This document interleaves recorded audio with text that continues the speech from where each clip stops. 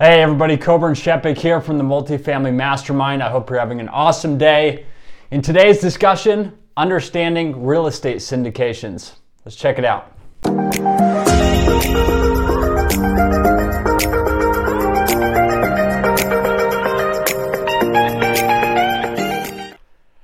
Okay everybody, welcome back. Understanding real estate syndications is today's discussion. A few topics. We want to just talk about the basics of understanding syndications. There's many ways that this can be set up, and the great thing is that you can decide which direction you'll be taking, whether you'll be soliciting to investors, for example, versus not, and with accredited versus not. So there's a lot of different ways that this is can be set up, and we'll save some of those topics for a later time. But today, we just want to cover the basics of syndications. Majority of the real estate, the larger commercial properties that you see, apartments, industrial, office, retail, all of these, a lot of them are actually acquired via a syndication, a deal-by-deal basis.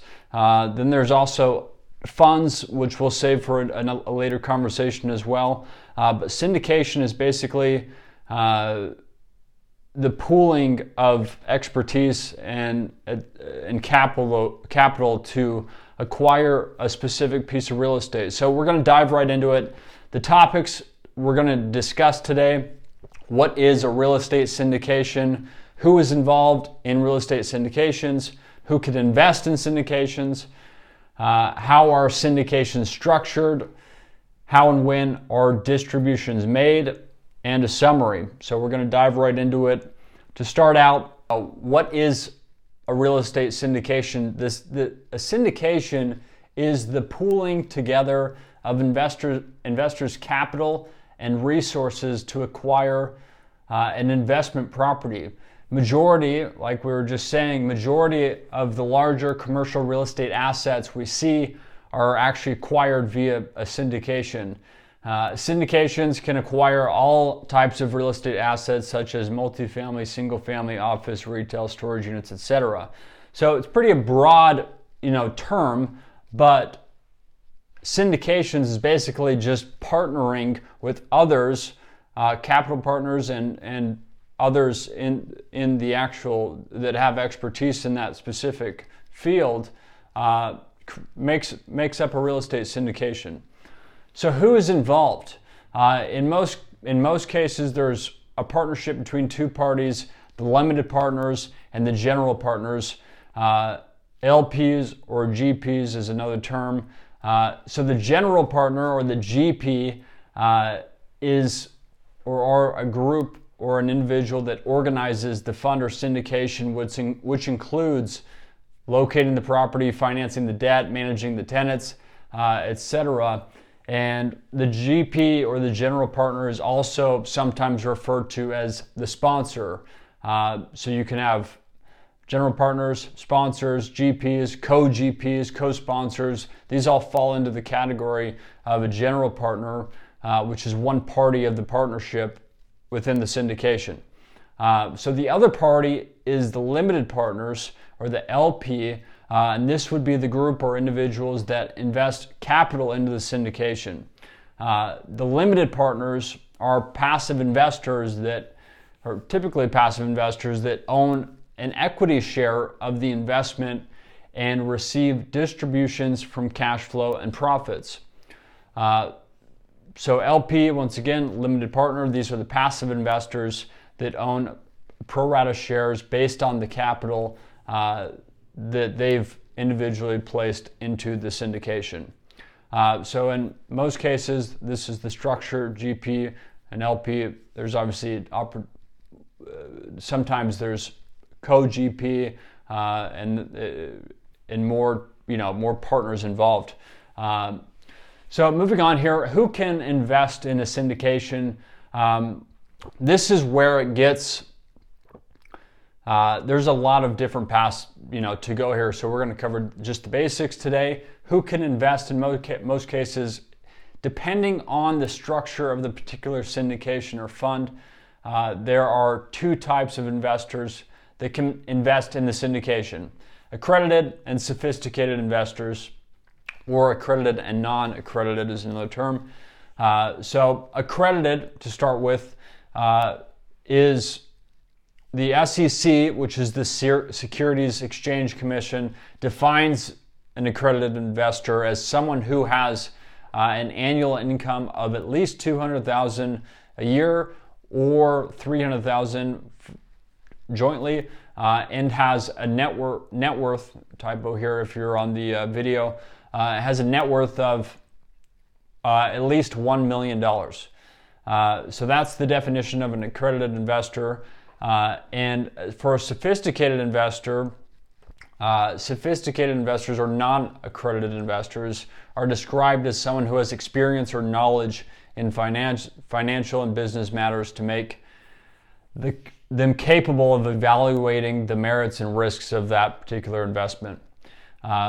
So regardless of the type of investor, the general partner and the investor or the LP must have a pre-existing substantive relationship prior to actually investing in the opportunity. So that's a broad kind of gray area that is not clearly defined, but you can do some research and look at examples of what with actual letters with the SEC of what that might look like. But basically, you need to have a process that allows for a relationship to be built, understands both parties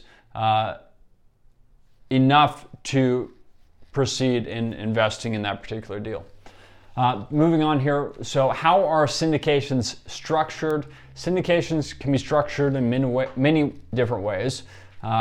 Majority of syndications are structured with at least these 5 main parts, which is the entity, the equity split, a preferred return, sponsor fees, and the return of capital. So starting with the entity here, the entity is basically just a holding entity that allows for the partnership between the GP and the LP, and the entity is the owner of that particular piece of real estate or the property. So an entity is created in syndications each time there's a property or an investment. The next part of the next part of the structure here is the equity split. So equity splits vary depending on who the sponsor is or that particular deal or et cetera, but a 70-30 split is an example, and it is common.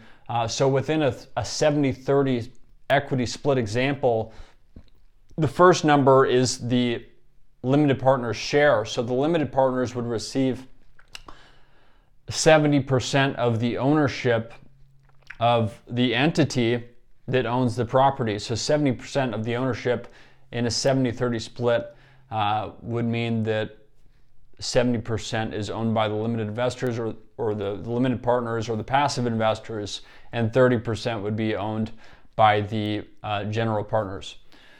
So the next part would be preferred returns, and a preferred return is another one of those things that can vary by sponsor or by deal. And a preferred return is basically the preferred rate that will be paid to the passive investors. So 5% would be an example. So basically, once there is cash flow or distribution after expenses are paid, debt, expenses, interest, etc., are paid, the first 5% of the distributable capital would be paid directly to the would be a preferred return paid to the passive investors or the limited partners, and then there would be a split 70-30 after that 5% is paid.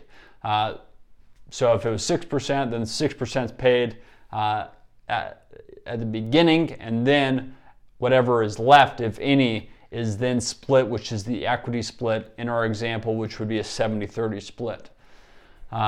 So the next part would be a sponsor fees. This is another one of those things that can depend on the sponsor or the general partner, also deal by deal.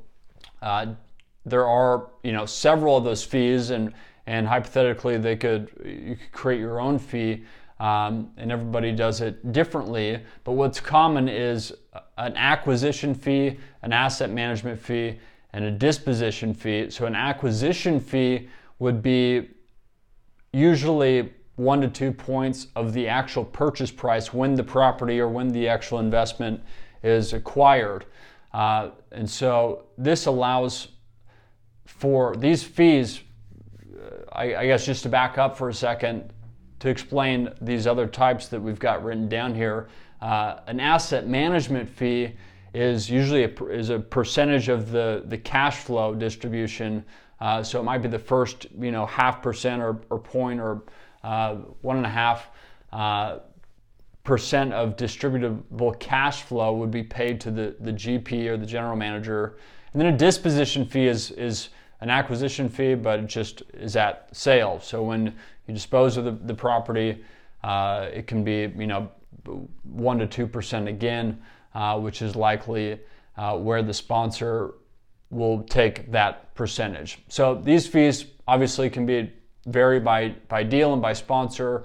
They typically range from 1 to 3% per fee, and it obviously depends on the nature of the deal, et cetera, et cetera. But sponsor fees provide income to the general partner for doing what the GP does, which is sourcing, structuring, managing the investment. Usually there's a team to support, et cetera, and these fees allow that to happen. So the last part here is obviously the return of capital, and the return of capital or principal would be done in two different cases, which happens at a liquidity event, and that would either be a refinance or a sale. So depending on the business plan, the sponsor, the market, etc., that would be the liquidity event is determined by all those things. So the business plan might be to refinance in year 3 after there's been some capex done, etc., and then we're going to sell at year 6. So that's kind of the last part of the structure, is understanding what the exit is or the return of capital. So moving on here, how and when are distributions made? So there's 3 events, or three types of events. One is cash flow, one is a refinance, and one is sale. So starting with cash flow, depending on the project type and property performance, cash flow distributions are paid out either monthly or quarterly in most cases, and are configured based on the performance during that time period, whether it's a month or a quarter, etc., etc. And this obviously is broad, meaning that if there was a ground-up development, there isn't cash flow for a longer period of time. So if there is cash flow, this is usually how it's distributed.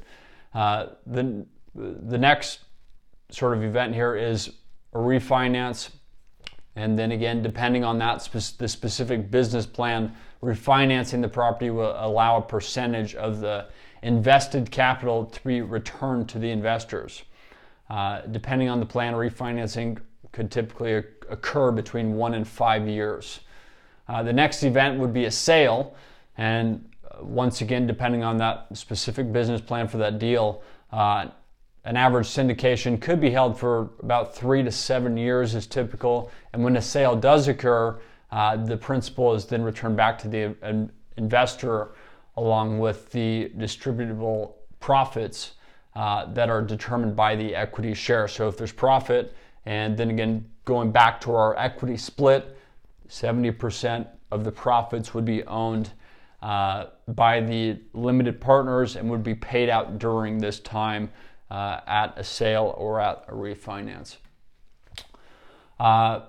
So in summary, we're going to dive deeper on this later, but we want to just cover the basics here. Syndications, just to recap, allow for a group of individuals to pool capital and expertise together to acquire more desirable real estate.